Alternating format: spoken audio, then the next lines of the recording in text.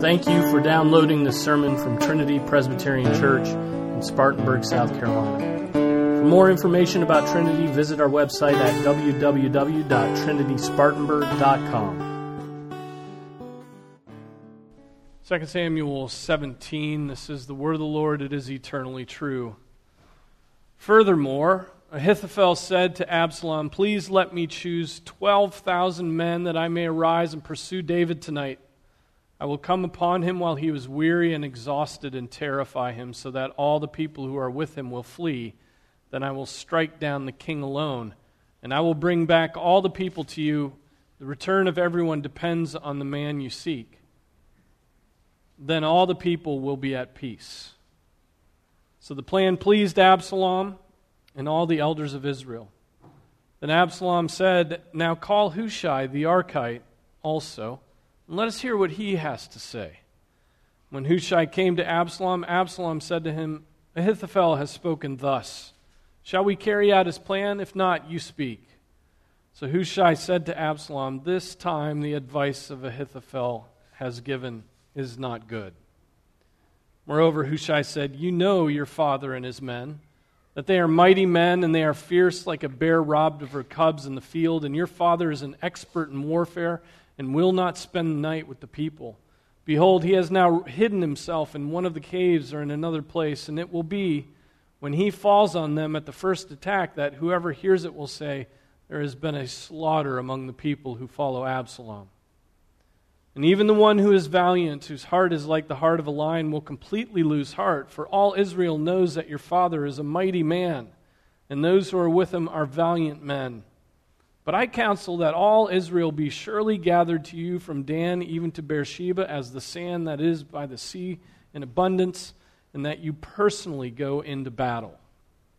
So we shall come to him in one of the places where he can be found, and we will fall on him as the dew falls on the ground, and of him and of all the men who are with him not even one will be left.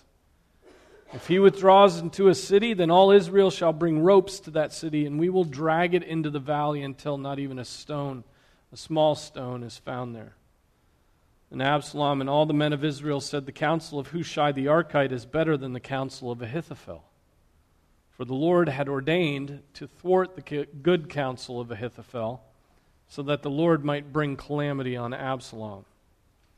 Then Hushai said to Zadok and to Abiathar the priest, "This is what Ahithophel counseled Absalom and the elders of Israel, and this is what I have counseled. Now therefore send quickly and tell David, saying, 'Do not spend the night at the fords of the wilderness, but by all means cross over, or else the king and all the people who are with him will be destroyed.'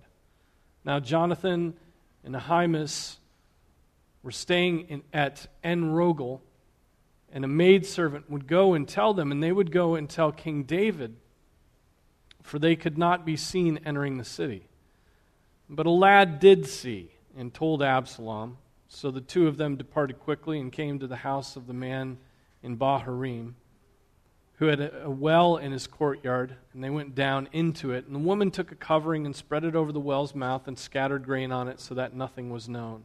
Then Absalom's servants came to the woman at the house and said, 'Where are Ahimaaz and Jonathan?' And the woman said to them, 'They have crossed the brook of water.' When they had searched and could not find them, they returned to Jerusalem. It came about after they had departed that they came up out of the well and went and told King David. And they said to David, 'Arise, cross over the water quickly, for thus Ahithophel has counseled against you.' Then David and all the people who were with him arose and crossed the Jordan, and by dawn not even one remained who had not crossed the Jordan. Now when Ahithophel saw that his counsel was not followed, he saddled his donkey and arose and went to his home, to his city, and set his house in order, and strangled himself. Thus he died and was buried in the grave of his father. Then David came to Mahanaim, and Absalom crossed the Jordan, he and all the men of Israel with him. Absalom sent Amasa over the army in place of Joab. Now Amasa was the son of a man whose name was Ithra the Israelite, who went in to Abigail, the daughter of Nahash, sister of Zeruiah, Joab's mother. And Israel and Absalom camped in the land of Gilead. Now when David had come to Mahanaim, Shobai, the son of Nahash from Rabbah of the sons of Ammon, Machir, the son of Amiel from Lodabar, and Barzillai, the Gileadite from Rogalim, brought beds, basins, pottery, wheat, barley, flour, parched grain, beans, lentils, parched seeds, honey, curds, sheep, and cheese of the herd for David and for the people who were with him to eat. For they said, the people are hungry and weary and thirsty in the wilderness. This is the word of the Lord. Be seated, please.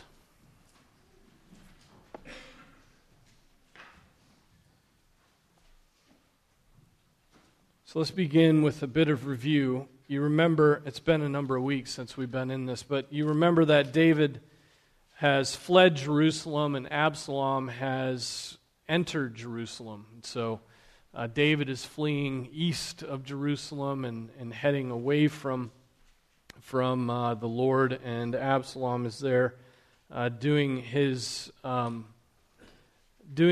best to continue to win the hearts of the people of Israel to himself. And so you remember that last time Ahithophel gave the advice to Absalom that he sleep with his father's concubines. And essentially, that was to make himself odious in the sight of Israel, and that really means that Israel was going to have to make a choice. It was forcing the choice between David and Absalom, is what that was doing. And so that was the last advice that Ahithophel gave, and then we come back to more of Ahithophel's advice. Remember, Ahithophel is where was it? Just a chapter back, it says that his advice was like was like God speaking. It was trustworthy advice. And then remember Hushai. Hushai is David's friend or David's counselor.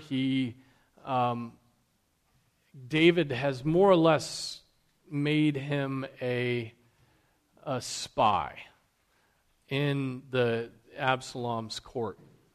And so Hushai is there doing damage to Absalom in God's providence. And so those are the main folks that we're dealing with in this chapter is Hushai and Ahithophel. And of course David is there and Absalom. So Ahithophel goes to David and asks for 12,000 men to pursue David. It's a plot to kill David, right? He says, give me 12,000 men, I'll come upon him while he is weary and exhausted and terrify him so that all the people who are with him will flee, right? So the armies will come up, he'll lose his men, and then then I will strike down the king alone. And so what strikes you about this plan is that it says in verse 4 that the plan pleased Absalom and all the elders of Israel. So everybody's like, this is the way we should go, this is what we should do. Remember, how many men does David have? He's got 600 men and their families with him, right? So a force of 12,000 would likely be able to overwhelm David. So then, strangely enough, Hushai has worked into the good graces of Absalom, and Absalom calls for Hushai, right? It's a real coup that Hushai would be drawn into the king's presence at this point. And Hushai is going to play Absalom, right? He's going to play him. He's going to manipulate Absalom. And so he contradicts Ahithophel's advice. The first words out of his mouth, when Hushai had come to Absalom, verse 6, Absalom said to him, Ahithophel has spoken thus, shall we carry out his plan? If not, you speak. So Hushai said to Absalom, this time the advice that Ahithophel has given is not good. Well, in the Hebrew, not good comes first, right? It's at the end of the sentence here. It de-emphasizes it. But in the Hebrew, it's like, not good, this advice of Ahithophel. Not good. And then Hushai paints a picture. What sort of picture does Hushai paint?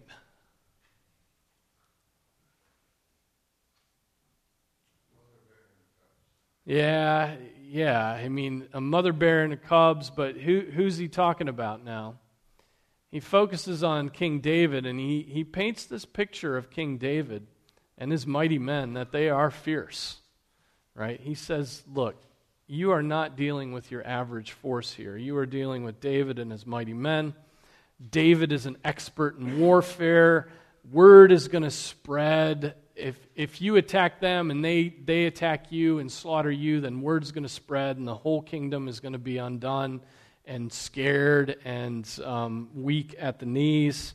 Absalom's men, it says, will be disheartened. Even the valiant ones will lose heart, right? So if David and his mighty men bring the slaughter, then it's going to just dishearten the whole of Israel that's going after Absalom. And so his counsel, verse 11, is gather Israel and you lead them into battle. Gather all Israel together from Dan to Beersheba, from north to south, right? Bring them all together, and you lead them into battle. And then destroy them. Destroy the cities, destroy all of them. And so, sure enough, whose advice does Absalom take? Hushai. And why do you think he takes Hushai's advice? Ryan, you're smiling.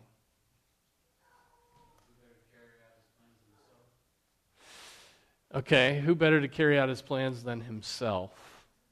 He's been in the case, talking about his own glory. Right. What do we know about Absalom? He's what? He's vain. He's vain. He's violent, right? He's already committed murder. He killed his brothers, right? He's violent. He's vain. He is a hater of his father, right? He's disobedient to parents. In that sense, he's overthrowing the Lord's anointed, so he's an idolater. I think we could work through all the commandments and we could come up with examples, specific examples of Absalom having broken them, and he's begun embodying someone who does not fear the Lord, right? But that you mentioned vanity is very good. Absalom goes with Hushai's advice. And we know, and then we're let behind the curtain, so to speak, right, in verse 14. Absalom and all the men of Israel said, the counsel of Hushai the Archite is better than the counsel of Ahithophel. For the Lord, right, for Yahweh had ordained to thwart the good counsel of Ahithophel, so the Lord might bring calamity on Absalom. So we're let behind the scenes that this is God working out his plans through these extraordinary means. And the plan, in the end, is for Absalom to meet calamity. And certainly that is what happens next chapter when Absalom is slain. But, so look at the difference between the two counsels. Right? Look at the difference. One, Ahithophel says, let me gather a force together of 12,000 and we'll pursue David tonight. Right? Speed, surprise, and attack. It just makes military strategic sense for him to go quickly, to get it done tonight. Surprise is always what you want in battle. And yet, what does Hushai say? No. Gather your forces from north to south. This is going to take time, right? To gather all the mighty men of Israel that are going to fight in battle to him, to Jerusalem, is going to give David all the time he needs to further hide himself and to run away from calamity. And so that's a very slow process. So Ahithophel is saying, be very quick, and Hushai is saying, no, be slow. One saying, chosen men, should be going with me leading, and Hushai says, no, it should be all Israel, and it should be you, king, to lead them into battle. And notice that what Hushai is counseling here is actually what Ahithophel is counseling. Is essentially what David counseled Joab to do with Uriah, right? Get his men away from him, isolate him, and then you can deal with him individually. And so there are echoes of that in this. But so we see the difference in the counsel of these two men. We see that Ahithophel's counsel is actually really good. If Absalom had followed it, then likely things would have turned out differently. But God had something else in mind, and that's why the heart of the king was swayed to follow Hushai, a man whom he should not have trusted, but he does. Now Hushai goes to David's priests. Remember, David had set up those priests as spies as well. The priests were in working in the temple, but they're in Jerusalem, and so or in the tabernacle. And they're in Jerusalem, and so they're sort of this go-between for information. They go to David with Hushai's warning.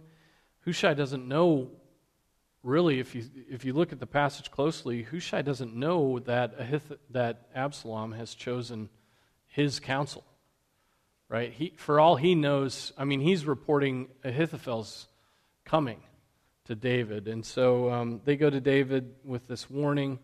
Verses 17 to 20 is this communication. It's witnessed by a boy, a lad, who goes and tells Absalom. And then these men are hidden, and we get another example of Rahab's lie. Right? This is, you remember Rahab hiding the spies and lying in order to protect their lives, right? Telling them that the men had gone, and yet they were up on her roof under the, what was it? What were they hidden? Under the flax stalks. Right? And so the same thing happens here. The woman takes a covering, spreads it over the well of the mouth, scattered grain on it, so that nothing was known. Then Absalom's servants came to the woman at the house and said, "Where are Ahimaaz and Jonathan?" And the woman said to them, "They've crossed over the brook of water." And when they searched and could not find them, they returned to Jerusalem. So another example of redirection, another example of deception being used to protect the good guys here, which is exactly what Rahab is not condemned for, but commended for in Scripture, right? That we would use deception to throw off the enemies of God. And so there's a lot more we could say about that, but that's not tonight's passage. David is warned. He and his men cross the Jordan. They're going east, right? They're crossing over the Jordan further away from Jerusalem. Ahithophel, then, we find out what happens to Ahithophel.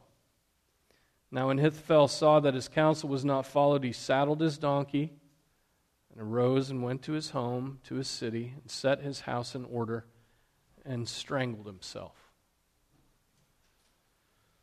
Thus he died and was buried in the grave of his father. Now, why does Ahithophel do this? Well, his counsel's not taken, right? And he sees the writing on the wall. My counsel was not taken. There's no, the king does not trust me. And if Absalom is the man he is, then my days are numbered anyway. And so he takes his own life. This is also a sign of what will happen to all of God's enemies, right? All of God's enemies, those who counsel against the Lord's anointed, those who counsel against the Lord, will come to an end, right? And so that's what we see here. I I find it interesting how it's described. He goes, it's just so simply laid out here, one thing after another that he does. When he saw that his counsel was not followed, he saddled his donkey, he rose, he went to his home, to his city, set his house in order, and strangled himself. Right? Strangely purposeful, a very deliberate path that he took, which perhaps that's a path that those who are about to end their lives take. They finally have a moment of clarity, unfortunately. They have a moment of clarity that, okay, I know my way out. I know what I can do. And it's strange that why do people who kill themselves set their houses in order before they do so? And here he is setting his house in order. I mean, before I write a sermon, I set my office in order. I can't write without having everything in its place.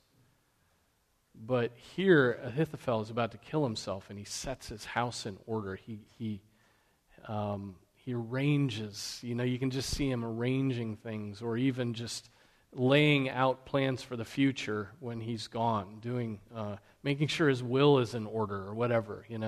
But there he is doing that, about to doing the most selfish thing, and perhaps setting things in order as an apology to those that you're afflicting when you take your own life and do that act of selfishness, right?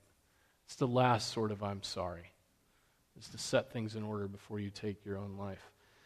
Suicide is wicked. Suicide is the most selfish act and the most proud act of sin you can take before God, to take your own life, to take the days of your life and by your own hands shorten them. Self-murder, right, is wickedly proud. It is not the sort of thing that you want to commit right before you stand before God Almighty and face His judgment. That last act being that. Would that the last act you have before you die is some act of love towards somebody else, some act of forgiveness, some act of seeking for forgiveness, rather than the taking your own life. We have to be very clear about this. Suicide is terrible sin and wickedness and should never, ever be an option for a Christian. Period. It is not.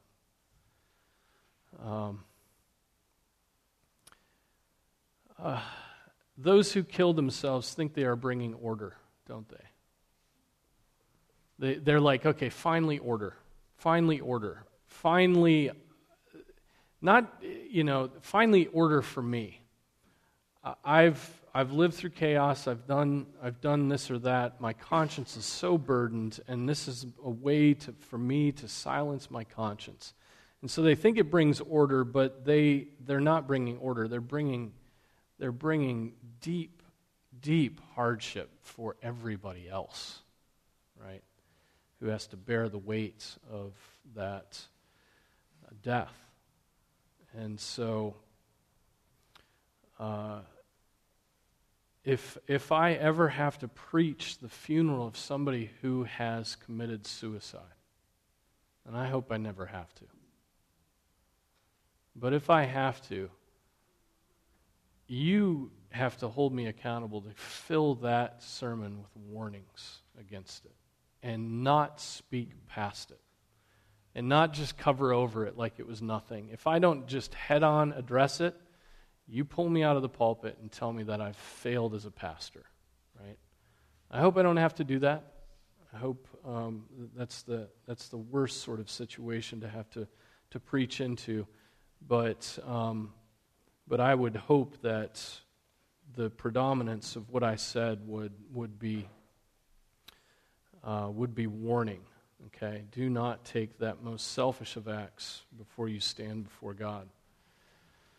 That is not to address the question of whether Ahithophel could have repented in his groaning last moments and been before the Lord in the righteousness of Christ. That is, but but no one's seeing that fruit, right? And so it is hard to know. Okay, after that, Joab is replaced. You remember Joab? Joab is David's commander of the armies, right? Joab was the one who helped David out when he was in a jam with Uriah and Bathsheba. Joab is now replaced with Amasa, which makes sense that Absalom would do that, being wary of the allegiance of... Hello? Being wary of the allegiance of Joab. And so Amasa goes in Israel and Absalom camp in the land of Gilead. Now, at that point, we see this wonderful provision of David from whom?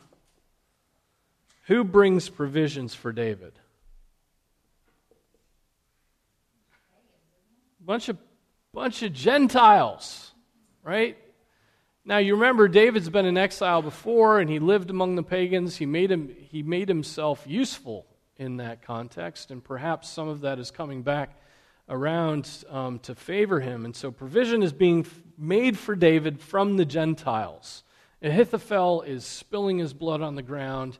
His counsel hasn't been taken. Absalom thinks that he's about to go and destroy David and all of those that go with David, and here God makes provision for David from the Gentiles, right? How encouraging is that? Supply lines aren't cut off for David because he has God as his Lord, and here it comes. This wonderful. I always love these. You just have the sense that their culinary. Their normal culinary routine was just not as diverse and tasty as ours, but then you read these lists and you're like, okay, that does sound pretty good. But anyway, everything to cook, everything that they need to put together a meal for the people so that they might be strengthened. And what a beautiful statement at the very end. These Gentiles say, the people are hungry and weary and thirsty in the wilderness. Felt an obligation just to care for them in the wilderness and bring them provision. All right, so that's the passage. I have a couple applications. First, strategy. Thinking about strategy. Absalom errs when he leads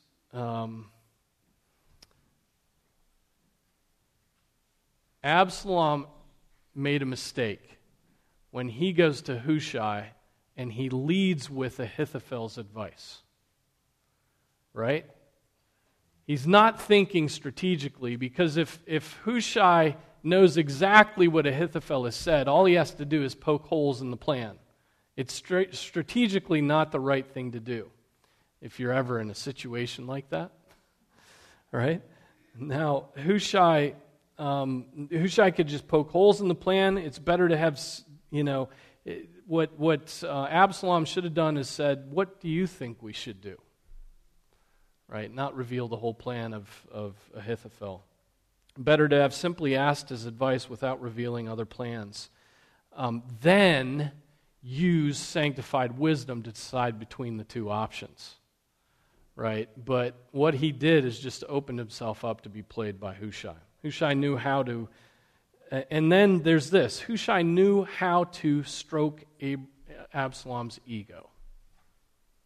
That is exactly what's going on there. He is stroking his ego. He's vanity. I mean, he's playing to his vanity. You lead the army. You take the army into battle. You know Absalom wants to do that. That plays right into his violence. And just that violence and bloodthirstiness, he knows that that's there. And so when Hushai says, destroy all of these men and destroy David, kill all, that pleases Absalom. It pleases him. This is manipulation by God's ordination. That's what Hushai is doing. He's manipulating the king based upon God's ordination, God's use of means.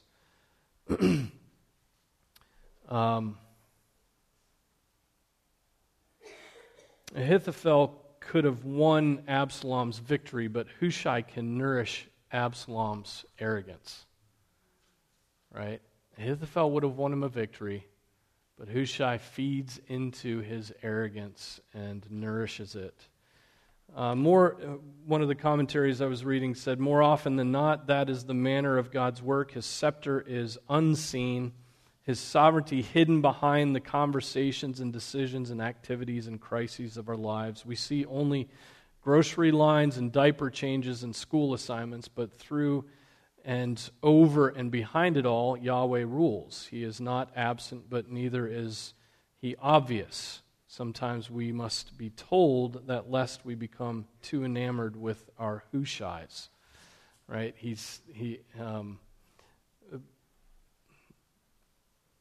I think that's important for us to understand, is that God is providentially working through all things that are going on, even providentially working through the manipulations of Hushai.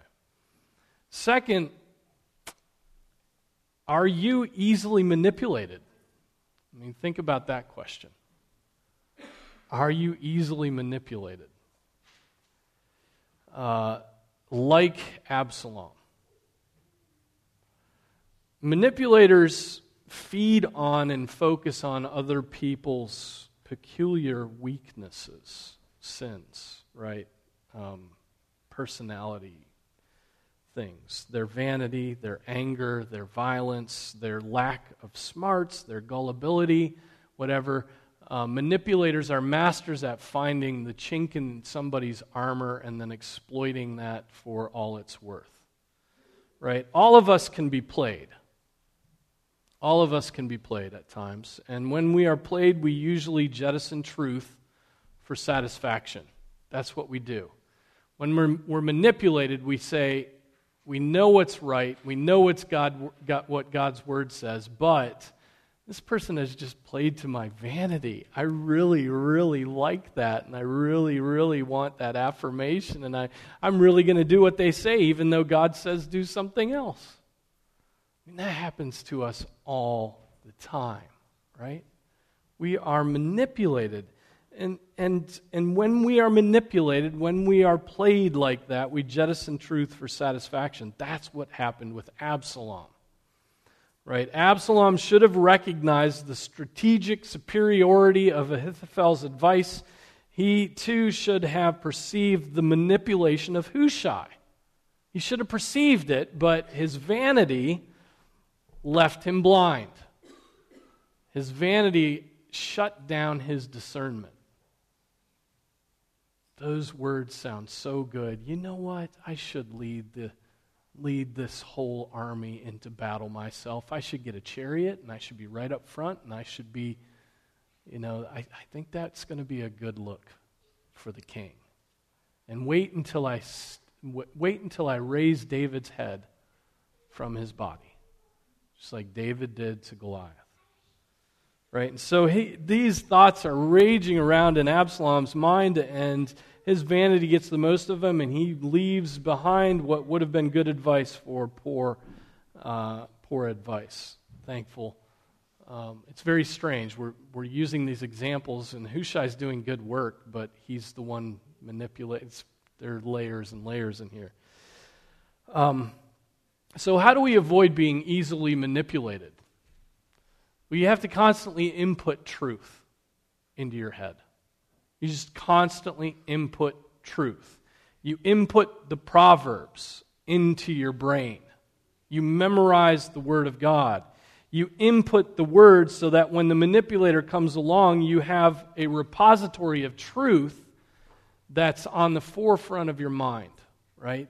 It's very active in your thoughts. And then that becomes a protection from your own wicked, deceptive heart. Right? Your heart that wants to go after these things. Your deceptive heart that really loves to have your ego stroked. Right? And then truth comes in and says no. It says no to you. It just says no. You may not go that direction. You may not live for yourself. You must live for God. And And so you have to know when you're being played also. You have to have wisdom about when you're being played. And generally, if you're talking to another human being, it's likely you're being played. That's how we communicate with each other, and it's terrible wickedness that we always engage ourselves in. We're constantly trying to manipulate other people. And we should not. We should not. Our words should be a blessing to others. It should be for the purpose of edification, building up for the good of the moment, not for, let's see how I can get him to do what I want him to do for my ends, right? So much of our speech is that way. Also, know when to be as wise as a serpent, like Hushai, particularly when dealing with God's enemies. When dealing with God's enemies, think of the woman in this case. Think of the woman who hid and deceived. Think of Rahab who hid and deceived. Right? There's manipulation going on there too, but it's specifically addressed toward God's enemies. And I think that is necessary. You think of Corrie ten Boom hiding Jews against the rules, right? And using words or using actions or using facial expressions to manipulate their oppressors. Right? There has to be a serpent-like wisdom that is legitimate for us to use. And then you have to know yourself. Right? You have to know yourself. What are your weaknesses that lead you to be easily played? You know, where can somebody scratch your itch where you're like, okay, I'm done here and I have no will anymore. I will just do what the other person wants me to do. Right? You have to know yourself. You have to know when you can, when you're being played. Is it vanity? Do you like it when people point out that you're attractive? That you are handsome, right? That you are tall, that you have a very nice haircut. I mean, it doesn't take much for us to be easily manipulated. One little helpful, or one little, a comment, and, somebody's got us in their hand. Is it ambition for your increase? Is it ambition for your name to be recognized? Right? That there's godly ambition, there's worldly ambition. Godly ambition obviously is good. Worldly ambition is against godly ambition. And so, do you want to make a name for yourself? And so anything that leads to that end is like, okay, I'll follow you wherever you take me if you're going to increase my name. Is it vengeance? Do you have a particular taste for vengeance? When somebody does you wrong, anybody who helps you get back at that person, you're going to follow them. Right? Vengeance. Some of us have a vengeful spirit like that. Or is it victimhood? When somebody makes you feel like, yeah, you really are a victim. You have been oppressed by your husband. You should not submit to him. You are a victim of your husband. You're a victim of your children. Your children are running you ragged and they're not thankful. Right? You should give up this motherhood thing. And you think to yourself, yeah, I really am a victim. And you're played. And then the next thing you decide to do is abandon your husband and children because you played the victim. Is it respectability? Do you want to be respected? Right? Is it greed? Anything that has to do with money? Right? I will, it just makes me weak. I can't resist being able to make a few bucks here and there. Is it money that makes you easily manipulatable? And these are all things that, this is the work of self-examination. Those are just examples that I'm generically laying out here. I don't know your specific, I know some of your specific issues. I do hope that you know that I'm obligated to know the sheep. Right? I'm obligated as a pastor to know the sheep, and so when I give examples, yes, I'm being specific. Right? I'm being specific without calling you out by name. Okay? But that's what pastors do. That's what fathers do, right? Fathers do the same thing. And if their fathers are never specific, well, then they're never ever disciplining their children, right? Fathers have to be specific. Business owners have to be specific. In fact, they have to keep notes so that the lawyers don't come in, right? And so I'm using these as I think through my own particular sins and our particular sins together. And just remember this, there's no temptation that isn't just common to man. We all struggle in many ways. And so when you come away convicted from a sermon because you've done the work of self-examination from the sermon, be thankful for that, because that's the Holy Spirit at work in you. Okay? Be thankful for that. Don't be offended. Be thankful. Right? Any other thoughts on this passage that people are cogitating on?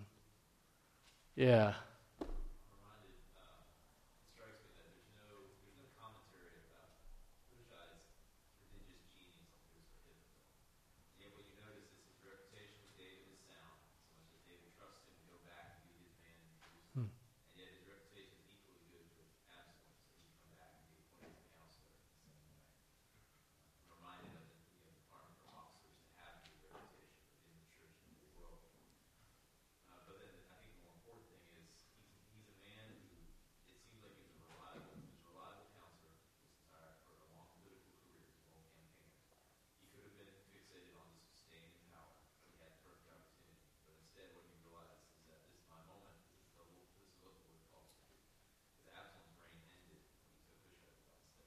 Absolutely.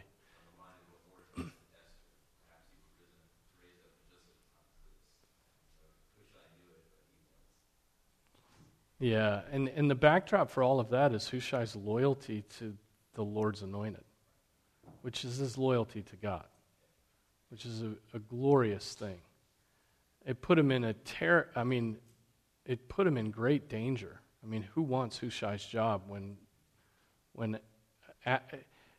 Ahithophel's advice wasn't taken, and look what happened to Ahithophel. He goes and kills himself. And Hushai was in the same position as Ahithophel. And by God's providence, Absalom chose his way. But there is a man being loyal to God and loyal to the Lord's anointed and doing all that he can to make sure that David is back in his rightful position. Anything else?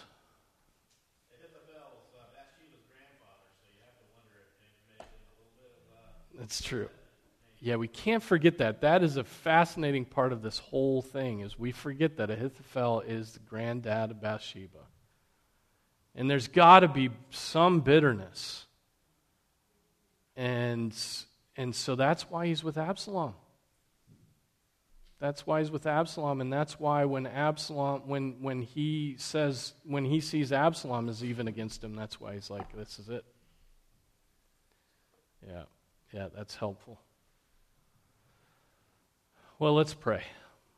Our Father, we thank you for your word. We thank you that passages such as what we went through that don't immediately come to mind, Father, are so fruitful and thick and delicious in training us in righteousness. Lord, I pray that you would help us to remember these lessons. I pray that we would do the work of self-examination to see where we are manipulated by others, and in being manipulated, go against your word.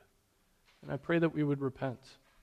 Pray that we would have your truth in our minds, and that we would meditate on that truth, and that we would always have our loins girded, so to speak, ready to do what is right, ready to honor you in every circumstance. I pray this in Jesus' name. Amen.